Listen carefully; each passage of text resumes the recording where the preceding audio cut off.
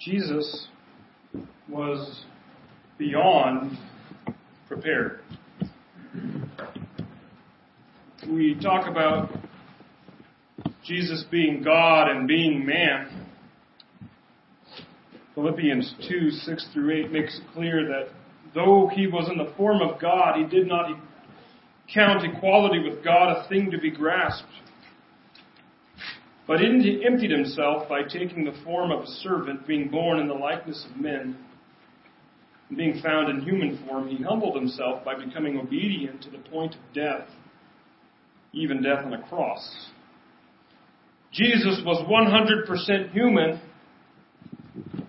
and he was beyond prepared. His death at the cross was his mission. Jesus says to his disciples, "Who do you think that I am?" They say, "The Christ," which in Jewish terms is a long-anticipated saving figure who would save and redeem and restore Israel to its glory days. But immediately to that rightful declaration of Peter, that right statement, "Yes, I am the Messiah," what then does Jesus say? Mark 8 tells us that it was then and there, directly to the response of the disciples, knowing that Jesus is the Messiah, it says he began to teach them that the Son of Man must suffer many things and be rejected by the elders and the chief priests and the scribes and be killed, and after 3 days rise again. We are told in Mark 9 that Jesus still teaches them the Son of Man is going to be delivered into the hands of men and they will kill him. And when he is killed after 3 days, he will rise. Mark 10 again continues as they're coming to Jerusalem for the last time for Passover, just days prior to where our text that we study today in Mark 15 is. Mark 10 tells us that Jesus says, "See, we are going up to Jerusalem, and the Son of Man will be delivered over to the chief priests and the scribes, and they will condemn him to death and deliver him over to the Gentiles. And they will mock him and spit on him and flog him and kill him. And after 3 days he will rise." Jesus is beyond prepared. He knows his mission. He knows what he's doing. He knows what he's here for. So much so that even in John 18 verse 4, after Jesus does what I call crucifies his will in the garden, though he knew, he fretted and said to God, "Let this cup pass before me." And once God said no and Jesus said okay, John 18:4 tells us that he's approached by Judas and the army coming to get him in the garden. And it says, "Then Jesus, knowing all that would happen to him, came forward and said to them, 'Whom do you seek?'" Jesus is beyond prepared. He has prophesied over and over his betrayal, death, and resurrection. He has prayed about his given mission. He even knows when Judas in the crowd comes. He knows beforehand. I invite you to stand with me then and read these perplexing words today out of the mouth of Jesus. So please stand in honor of hearing our scripture.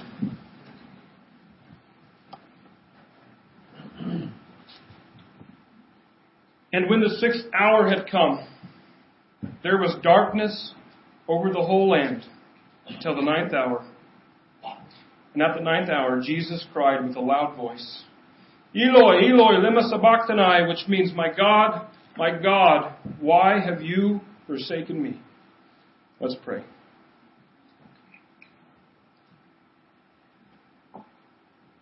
Heavenly Father, you've given us your word, and it is a great gift to all of mankind. Your word in Jesus Christ incarnate, and your word in the words we read in Scripture. Father, would you overwhelm us today with your truth? Change our hearts. Those of us who have hard hearts against your word, give us soft hearts. And Father, would we never be the same? We desperately desire to be more like your Son, Jesus. We desperately desire to hear your voice. So I pray that you would move me out of the way and say what it is that you desire. Give us the grace and the mercy and the heart to receive your word and do what it says. Whatever that looks like. Because we love you. We pray these things in Jesus' name. Amen. You may be seated.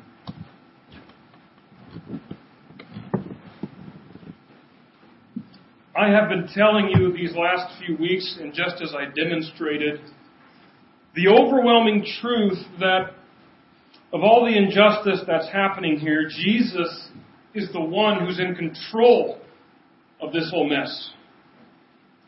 He is the one who has offered himself freely for the beating, and he has been beaten. These past 2 weeks, I have gone into detail about what flogging is and then what crucifixion is. The physical pain is really unbearable. Beyond that, we also see that he has been abandoned by his friends. Judas, a fellow minister with him, has betrayed him for money. The disciples who all drank and ate with him in that final supper have all left him and fled. The disciple he had handpicked to be a leader among equals has denied him 3 times.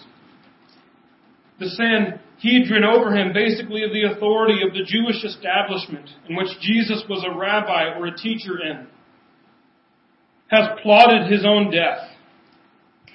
And in their own minds, from a human's perspective, they have been the instigators to where he is at now.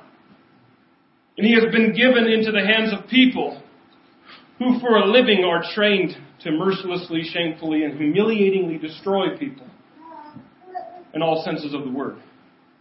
So Jesus is, by this point, really a chunk of meat, an unrecognizable and bloodied mess of a man, likely with puddles below his cross of blood and waste, bones sticking out of his body. To look upon him, for those Romans would have been to look upon any other chunk of meat they would have abused beyond recognition. For them it would be just another day, sadly. Sure, this man claimed to be an insurrectionist, and how many of them do we deal with in a year? Oh, okay, he's got a following, and some think him to be someone, but oh well. Just another day. I want to bring this home for you. I remember a Tuesday for me. I was sleeping downstairs at my parents' house in my bedroom. My old alarm clock went off. It was this horrible little alarm clock. One of those old plastic toy-themed ones. The theme was Looney Tunes, and so there's the Tasmanian devil. He would grumble and yell, "Wake up." Then the familiar voice of Bugs Bunny would say, okay, Doc, keep your shirt on." And I hit that annoying alarm clock, wishing I had a sledgehammer, telling me it was 7:10 or 7:15 in the morning. Just like any other morning for school, it got me up. I didn't live too far from school. I rolled out of bed. Since I was a boy, I just put my clothes on. I could have gone right then if I wanted to school, but I slumbered up the stairs for breakfast. After breakfast would likely mean I would pack my backpack and just walk 3 blocks to school, uphill in the snow. No, just kidding. Just 3 blocks to school. Get there by 8 in the morning. When I got upstairs, though, it was different. My dad, who worked in Clarkson at the time, yes, he was gone, but my mom usually had no television on, or if she did, it was usually country music, but this day there was the odd background noise of TV reporters. And my mom was either on the phone or she wasn't there. I don't remember. My oldest sister was in college. My oldest brother had already moved out of the house. My brother Aaron was likely getting ready for school. I walked into the living room and I saw 2 large towers on the TV, smoking away.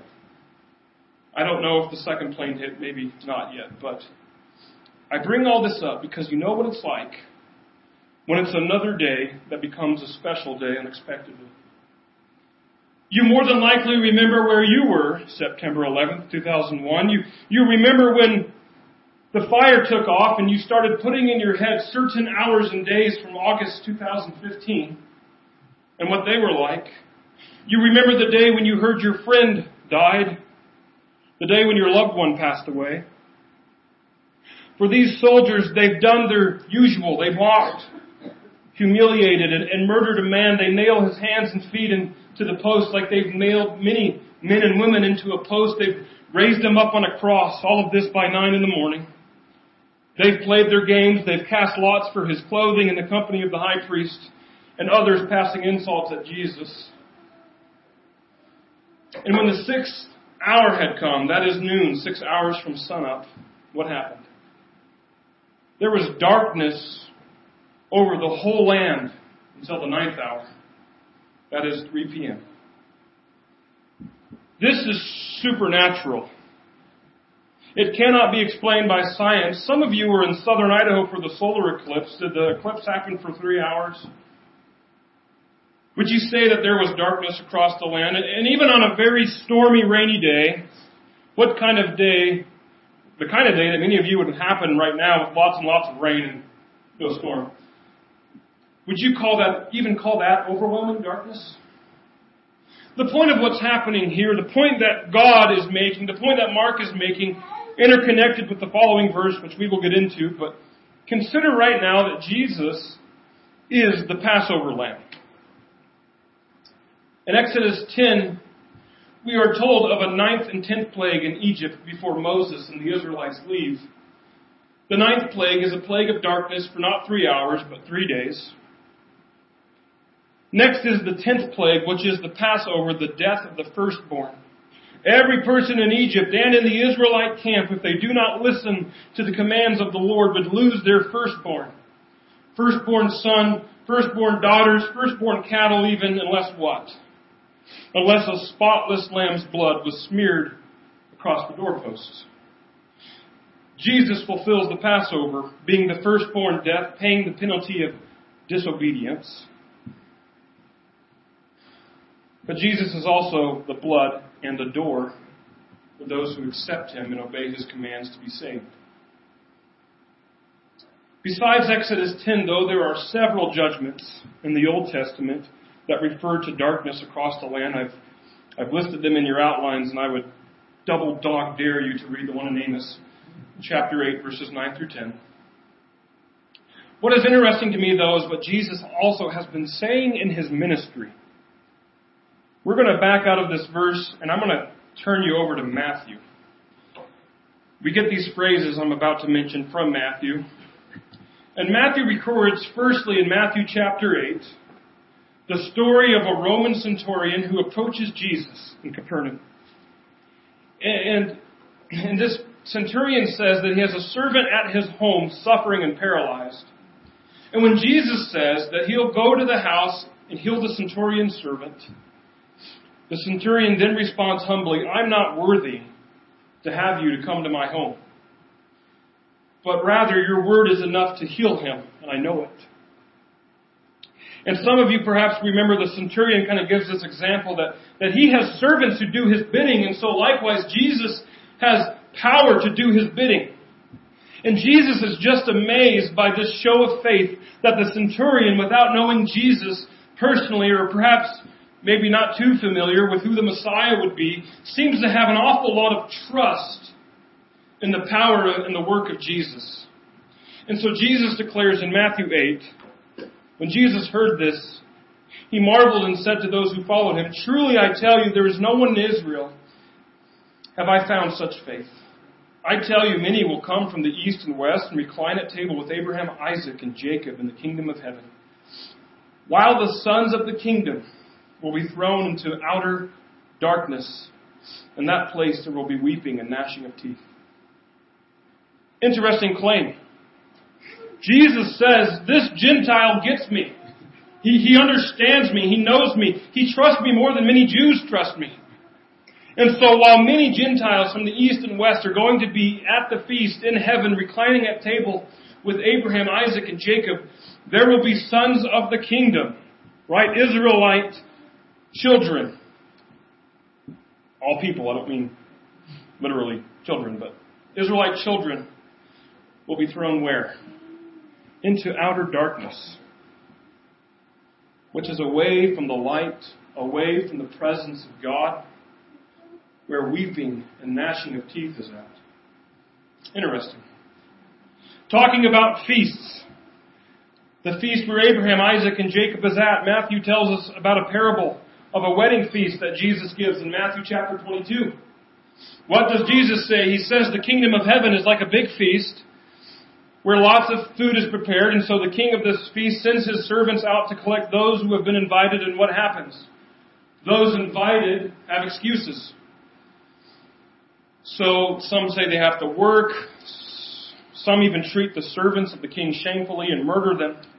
So the king angrily says, forget the guys that I've invited. I'm inviting anybody else who will accept. And he sends out those. Many guests do come. But what happens in Matthew 22, verses 11 through 14? But when the king came in to look at the guests, he saw that there was a man who had no wedding garment. And he said to him, "Friend, how did you get in here without a wedding garment?" And he was speechless. Then the king said to the attendants, "Bind him hand and foot, cast him into the outer darkness. In that place there will be weeping and gnashing of teeth, for many are called, but few are chosen." We could dissect this forever and talk about what the wedding garment is. I believe it is the mark of a true Christian who puts their faith in Jesus' righteousness and not their own. There are many people who say that they are Christians, but say so believing, and some don't even realize this maybe, but they believe in their own works. And they believe that Jesus just kind of makes up for what they don't have. My point for referring to this in this text, though, in this sermon, is that even self-professed believers who should know better are being thrown into where? Into outer darkness. Still again in Matthew chapter 25, we are told of another parable about servants entrusted with talents. What happens? A man going on a journey entrusts 3 servants, talents. 5 talents are given to one servant. 2 talents are given to another servant, and still 1 talent is given to the last servant. You know the story. The first 2 invest their talents. They make more, while the last servant, not wanting to lose what he has, just buries it, hoping that the master would be pleased to receive what he had been entrusted to in the first place. Was the master pleased? Verses 26 through 30 in Matthew 25, his master answered him, "You wicked and slothful servant. You know that I reap where I have not sown and gather where I have scattered no seed. Then you ought to have invested my money with the bankers, and at my coming I should have received what was my own with interest. So take the talent from him and give it to him who has the 10 talents. For to everyone who has will more be given, and he will have an abundance. But from the one who has not, even what he has will be taken away. And cast the worthless servant into the outer darkness. In that place there will be weeping and gnashing of teeth." We can interpret this a few ways, but notice the description of the man with 1 talent. The master says in verse 29, he is one who has not. Meaning he doesn't have anything. To begin with, the man with 1 talent had no talents. What does Jesus say then in the rest of verse 29? Even what he has. That is, what was given to him in the first place will be taken back away. And the servant will be cast into outer darkness. The point being is that if you're breathing today, no matter if you're a Christian, that is God's grace. That is a gift. You've been given that from God. What are you going to do with life? That decides if you will be given more, eternal life, or cast out into where? Out of darkness. This takes us back to where we're at in our text today. As Jesus hangs up on the cross, darkness falls across the land. Darkness, judgment, outer darkness. And what Jesus says next confirms for us our suspicions and our estimated guesses as to what this darkness might imply. Jesus says, "And at the 9th hour," so after 3 hours of darkness, Jesus cried with a loud voice, "Eloi, Eloi, lema sabachthani," which means, my God, why have you forsaken me?" Jesus declares that he is forsaken by God. The final abandonment. He is utterly alone. His disciples have left him. A few, more than Judas, we might say even Peter, betrayed him by denying him. If you want to put it in contemporary terms, his church, if I can use that word to describe the relationship Jesus professionally has with the Jewish establishment, his church murdered him. People he doesn't even know have sentenced him, and on the cross he cries out that God has forsaken him. This is a complex statement.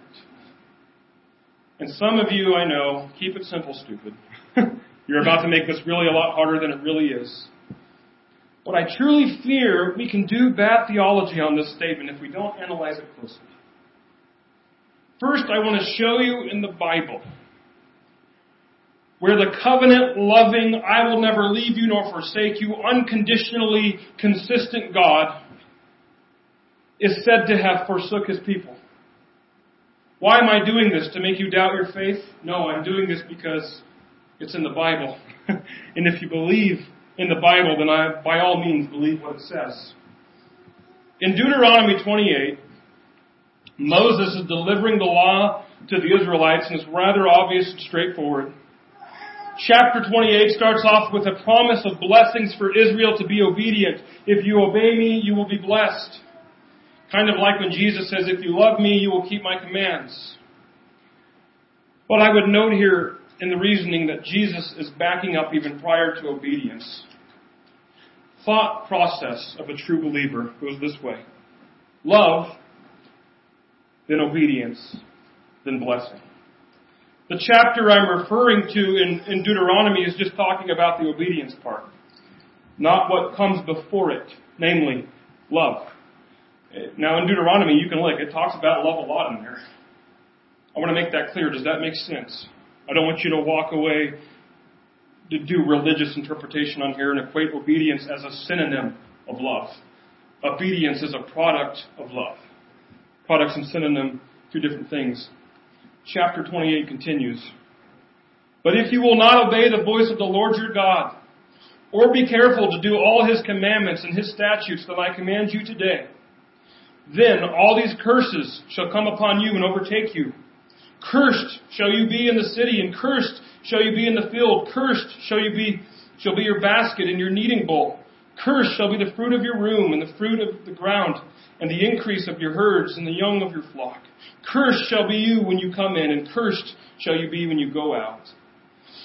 Then the Lord will send on you curses, confusion, and frustration, and all that you undertake to do, until you are destroyed and perish quickly on account of the evil of your deeds, because you have forsaken me. Why do I bring this up? God curses, confounds, and frustrates all that Israel would do and destroys and causes them to perish quickly. What is happening to Jesus? Jesus is being cursed and confounded and frustrated. In a matter of 6 hours, he is dying on the cross, much shorter than most crucifixion victims. But he has not forsaken God, though God has forsaken him. Over in 2 Kings 21, we talk about a king named Manasseh, who is just all around an evil guy.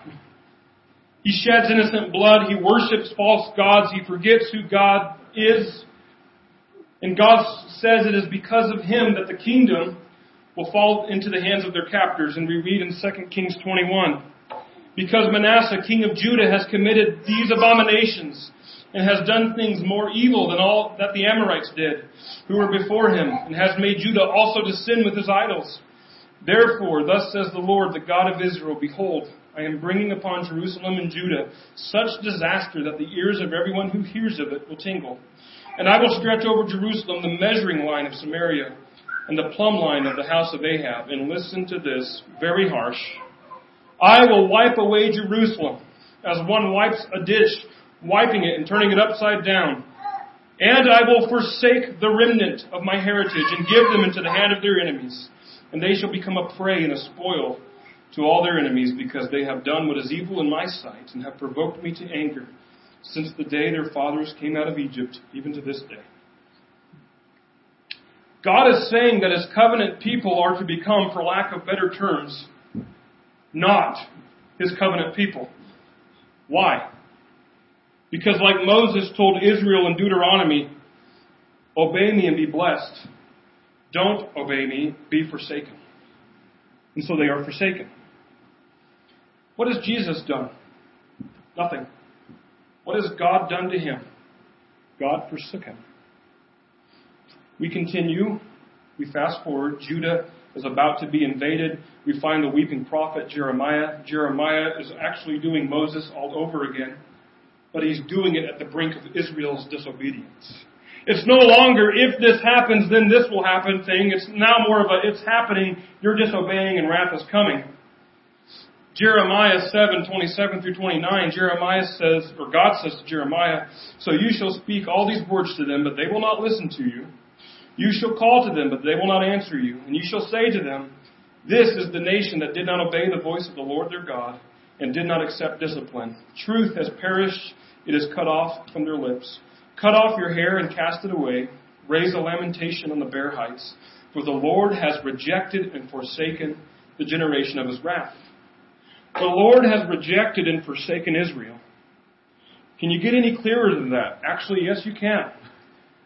Jeremiah says in chapter 12, God says, I have forsaken my house.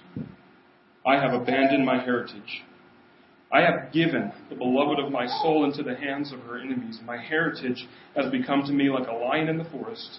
She has lifted her voice against me. Therefore, I hate her. Do you see how the covenant-loving, unconditional, unchanging, promise-making, loyal God has indeed forsaken his house and abandoned his heritage and given the beloved of his soul into the hands of his enemies, and he therefore hates her? Strong, strong language. And don't hear me wrong, simply because I say strong language. And I'm not saying that God's speaking figuratively, symbolically, metaphorically, or less than what he actually means. He means what he says. He means what he says. So some of you are scratching your heads, squirreling around, because this isn't what every pastor preaches. But lo and behold, in the Bible you love so dearly, full of promises and well wishes, here it says that God forsakes his people. That when he says he demands obedience, he demands obedience. That when he says he curses and wrath is in store for those who forsake him, that means curses and wrath are in store for those who forsake him. And that when his people push him, really push him, when his people keep burning the candle, God's wick runs out. And he declares through Jeremiah, I have forsaken them. I have abandoned them. I have given them over to their enemies. Look at that last verse. They dare mock me and roar at me like a lion in the forest. They dare lift their voices against me, trying to intimidate me, boss me around, tell me what to do. I hate her. That's what God says in his word. What has Jesus done that God might forsake him? Nothing. What has Jesus become? Jesus has become Israel. Jesus has become Israel. He says, I am the true vine. The vine throughout all of Scripture being Israel. And so he says he is true Israel. And lo and behold, God's promises haven't failed. Lo and behold, everything that God has said, from his promises of blessing to his curses and forsakenness, are still in place. But at the cross, Jesus, who is Israel, is being forsaken, being abandoned. And so at that moment on the cross, Jesus becomes everything God hates. Listen to me, friends. Jesus becomes everything God hates. Jesus becomes the whore that God has railed against in the Old Testament. Jesus becomes the murderer Barabbas. Jesus is forsaken because God declared that he has forsaken him. Jesus is abandoned by God. And so Jesus cries out. He cries out in desperation and truth, emotional distraught, and more meanings than one. My God, my God. And note there, my friends, the steadfastness, the resoluteness, the trust, and the unwavering faith that Jesus has in God. He doesn't just say God. He doesn't say Yahweh. He doesn't say Heavenly Father. He says, my God. My God. When Jesus becomes all things gross, all things nasty, all things despicable, all things horrible, all things offensive and pungent to God, when Jesus becomes accursed, unclean, and unholy and forsaken because he has become sin, he cries out still, you are my God. My God. And he cries out, longing for the communion with him. Why have you forsaken me? Not because he doesn't know why, but because he's only ever been with God. Jesus and the Father are one. And because of Israel's disobedience, because of my disobedience, because of your disobedience, because of sin and injustice and an evil and corruption, and because of no fault of his own or God's own, God the Father must do the unthinkable. and the most grievous and sacrifice His Son. And God the Son must, on account of not His own, must sever the bond between He and Father.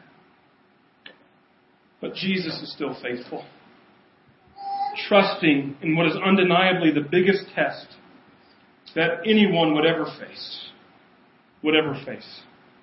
I've told you this story several times. It's August 2015. The fire is raging. The wind is howling. Down the road from my house, less than a mile, near Woodland Road, the fire is going. Over by the McIntyres, the fire is going. I'm in my bedroom on the carpet, face down, tears coming down my face. I say, "Dear God, please send rain and protect the firefighters." And at that moment, the power goes out. A test of faith. Where is God in this? Does that mean that I doubt God? Does that mean that I deny God, or that God is not looking at me, or that God is not seeing Woodland in these moments? Absolutely not. Absolutely not. Jesus is abandoned by everyone, is murdered unjustly, knows exactly why He's doing it, but He screams out from the outer darkness, from the pits of hell itself, my God, why have you forsaken me?" Does that mean Jesus denies God, doubts God, or feels that God is no longer looking at him or seeing what has taken place? Absolutely not. Absolutely not. Isaiah 53, the suffering servant, we read it last week. What does it say? Yet it was the will of the Lord to crush him. To crush who? To crush Jesus. It was God's will to do that. Why was it His will? Because God is an angry, bloodthirsty God who crushes His Son for the fun of it? No. He has put Him to grief when His soul makes an offering for guilt. That's why God crushed Him. Jesus has become Israel, God's people, to make an offering for guilt, your guilt, my guilt, all of the sins. But what is next is so interesting in conjunction with Jesus' cry of being abandoned. What does Isaiah say? Isaiah says, in immediacy and relevancy to this very moment that we are studying, namely Christ on the cross, God shall see His offspring. Say, He shall see His offspring with me. He shall see His offspring. God sees Jesus at the cross in these very moments. And Isaiah will explain that in detail in a few lines. He, that is God, shall prolong His days. Jesus is going to resurrect. His days will be prolonged. He's not dead at the cross. The will of the Lord shall prosper in His hand. Verse 11. Out of the anguish of His soul. Whose soul? God's soul. Heard a teaching a while back that struck and moved me. When we cover the story of the Passion, the story of Jesus, we have a tendency to focus primarily, if not always, on Jesus, the Son, which is true. Rightly so. We're Christians. We're focused on Christ. So we love Jesus. But, read lots of verses about the cross like this one. We note that God the Father is anguished. Jesus is not the only one in anguish here at the cross. Jesus is not the only one emotionally exhausted saying things like, "Why have you forsaken me?" Out of the anguish of His soul, God's soul, it anguished God the Father to put His Son to death. Read Genesis 22 later. There's another double dog dare. Read Genesis 22 and think about Abraham presenting Isaac for a sacrifice. And fathers, if you can't put yourself in God's position, put yourself in Abraham's position. That is what God is going through. But as God turned His face away, has God let Jesus out of His sight, out of the anguish of His soul, God shall see and be satisfied. God the Father sees Jesus. God has not abandoned Him. Jesus is forsaken because He is Israel in sin, but He is still loved because He is God's Son. Now, that may not make complete sense to our 3-pound fallen brains, but it just is what it is. God sees and is satisfied. Why is He satisfied? We read, "By His knowledge shall the righteous one, my servant, make many to be accounted righteous, and he shall bear their iniquities." That is the satisfaction.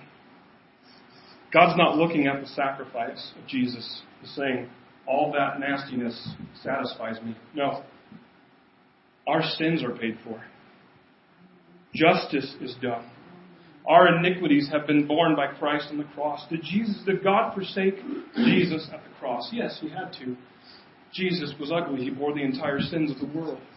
Did God leave Jesus at the cross? He saw Jesus on the cross and was satisfied. Justice was paid. Many are counted righteous at the cross because of Jesus. One more thing about this and then we're done. Some of you might be thinking, if Jesus says, "My God, why have you forsaken me?"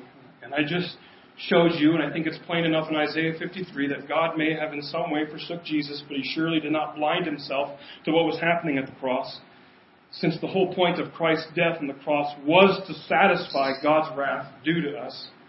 And furthermore, you might be thinking, was Jesus lying then? If He knew what was going to happen, if He knew everything leading up to that moment, why does He cry out in anguish, even if He knows that He will rise again? Jesus is teaching us, even with His final breaths. He's setting an example even in the very act of His horrible, unjust death, in the middle of this horrific moment where God's wrath meets God's love. Jesus is teaching us. How is He teaching us? In the middle of His anguish, He cries perhaps a true question, but it is the start of a psalm that we read last week. Jesus cries out, Psalm 22. And if you haven't read it in its entirety, do so later. There's a triple dog there. Be amazed at how David, hundreds of years prior to Jesus' death, so accurately described the scene at the cross. Almost as if he were divinely inspired. Because he was. Jesus is allowing God's Word to express His feelings. Because Jesus is the Word of God. He is immersed in His messianic calling because He is the Messiah. And so Jesus cries out Psalm 22, the beginning of verse 1, which completely begins this way, my God, why have you forsaken me? Why are you so far from saving me from the words of my groaning?" And we would read on and find, most perfectly describes the feelings of Jesus in the scene at the cross. But if we read all the way to the end, we find why also that Jesus is saying this. With complete trust and assurance that Jesus can cry out, my God, because at the end of Psalm 22 is a glorious, triumphal praise. As we go into prayer, I invite you to close your eyes and hear the end of Psalm 22 today. So go ahead and close your eyes. At the end of Psalm 22, it says, "I will tell of your name to my brothers. In the midst of the congregation, I will praise you. You who fear the Lord, praise Him. All you offspring of Jacob, glorify Him and stand in awe of Him, all you offspring of Israel. For He has not despised or abhorred the affliction of the afflicted, and He has not hidden His face from him, but has heard when he cried to Him. From you comes my praise in the great congregation. My vows I will perform before those who fear Him. The afflicted shall eat and be satisfied. Those who seek Him shall praise the Lord. May your hearts live forever. All the ends of the earth shall remember and turn to the Lord, and all the families of the nations shall worship before you.